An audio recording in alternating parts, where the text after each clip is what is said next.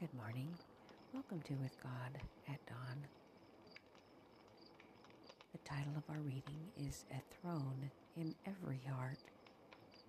Ephesians 3, verse 17, that Christ may dwell in your hearts by faith. God has bought us, and He claims a throne in each heart. Our minds and bodies must be subordinated to Him, and the natural habits and appetites must be made subservient to the higher wants of the soul. But we can place no dependence upon ourselves in this work. We cannot with safety follow our own guidance. The Holy Spirit must renew and sanctify us. In God's service, there must be no halfway work. When the heart is cleansed from sin, Christ is placed on the throne. That self-indulgence and love of earthly treasure once occupied. The image of Christ is seen in the expression of the countenance. The work of sanctification is carried forward in the soul. Self-righteousness is banished. There is seen the putting on of the new man, which after Christ is created in righteousness and true holiness. But we all, with open face, beholding as in a glass the glory of the Lord, are changed into the same image, from glory to glory, even as by the Spirit of the Lord. 2 Corinthians 3:18. Beholding Christ means studying His life as given in His Word. We are to dig for truth as for hidden treasure. We are to fix our eyes upon Christ. When we take Him as our personal Savior, this gives us boldness to approach the throne of grace. By beholding, we become changed and morally assimilated to the one who is perfect in character. By receiving His imputed righteousness through the transforming power of the Holy Spirit, we become like Him. The image of Christ is cherished, and it captivates the whole being. The upward progress of the soul indicates that Jesus bears rule in the heart, that heart through which He diffuses His peace and joy, and the blessed fruits of His love becomes His temple and His throne. You are my friends, says Christ, if you do whatsoever I command you. That's found in John 15:14. Give to God the most precious offering that it is possible for you to give, or you to make. Give Him your heart. What do you think it means to have a throne in our heart? Isn't the heart the seat of our affections? Haven't you experienced pain in your heart from sadness when someone you love is suffering? Proverbs 23:26 tells you, my son, give me thine heart. When we give Him our heart's affections, there are things He will do for us. Number 1, Ezekiel 36:26, I will give you a new heart. Well, why do we need a new heart? Well, verse 25 says our heart is unclean, and verse 26 says our heart is hard. So we need a new heart, and that's number 1. He will give you a new heart. Number 2, Ezekiel 36:27. He wants to empower our hearts. He says, I will put my spirit in you to follow my decrees and be careful to keeping my laws. He will empower us to do that. And number 3, Ezekiel 36, verse 28.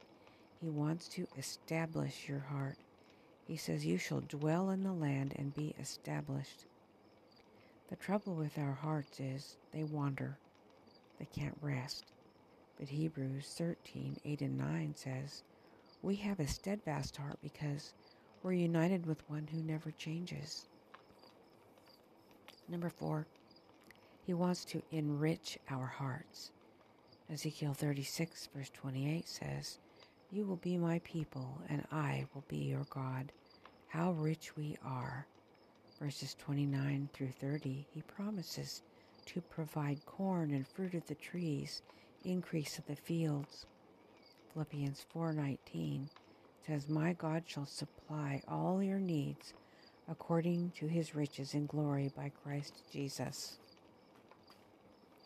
If you have not done so, will you give him your heart that he may enrich it? It may be that you have very little else to give him, but you can give him your heart. If you will do that, he will exchange it, empower, establish, and enrich it. That which we worship and adore is on the throne of our hearts right now.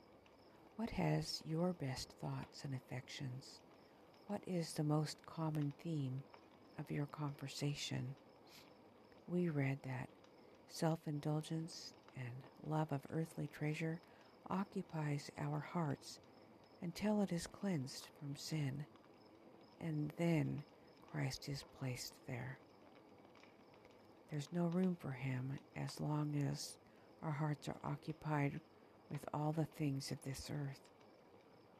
We were told to study his life in the Bible. You can search us for hidden treasures.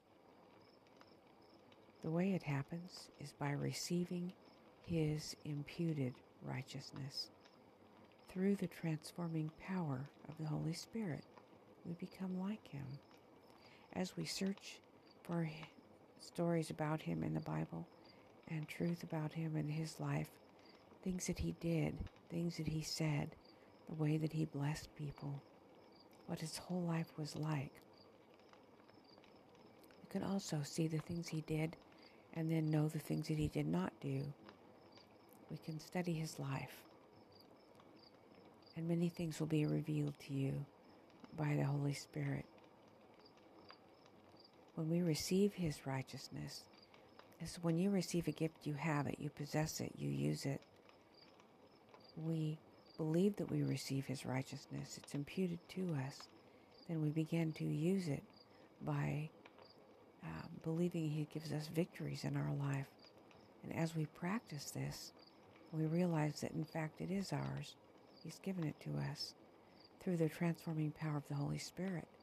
It's the Holy Spirit that gives you power to do this, and we become like him. The proof is when, as Jesus said, "You are my friends if you do whatsoever I command you." It's when we obey and believe, we give him our heart's affections. That's faith that works by love. Faith that works by love. Let's close with prayer. Dear Heavenly Father, this morning, I just lift up those who are here with me. We do not know what the trials of their life are, the burdens of their heart, what is occupying the throne of their heart right now. But we ask that you give them peace and release to let it go, to be cleansed of sin, to be filled with you and you alone. For you will bring to pass all the things we need, for you have promised, sufficient unto the day is the evil thereof. We are not to worry about tomorrow, for you have provided for that even before it has come. Thank you, Jesus. In your name we pray. Amen. Have a wonderful day, my friends. God bless you. I'll see you in the morning.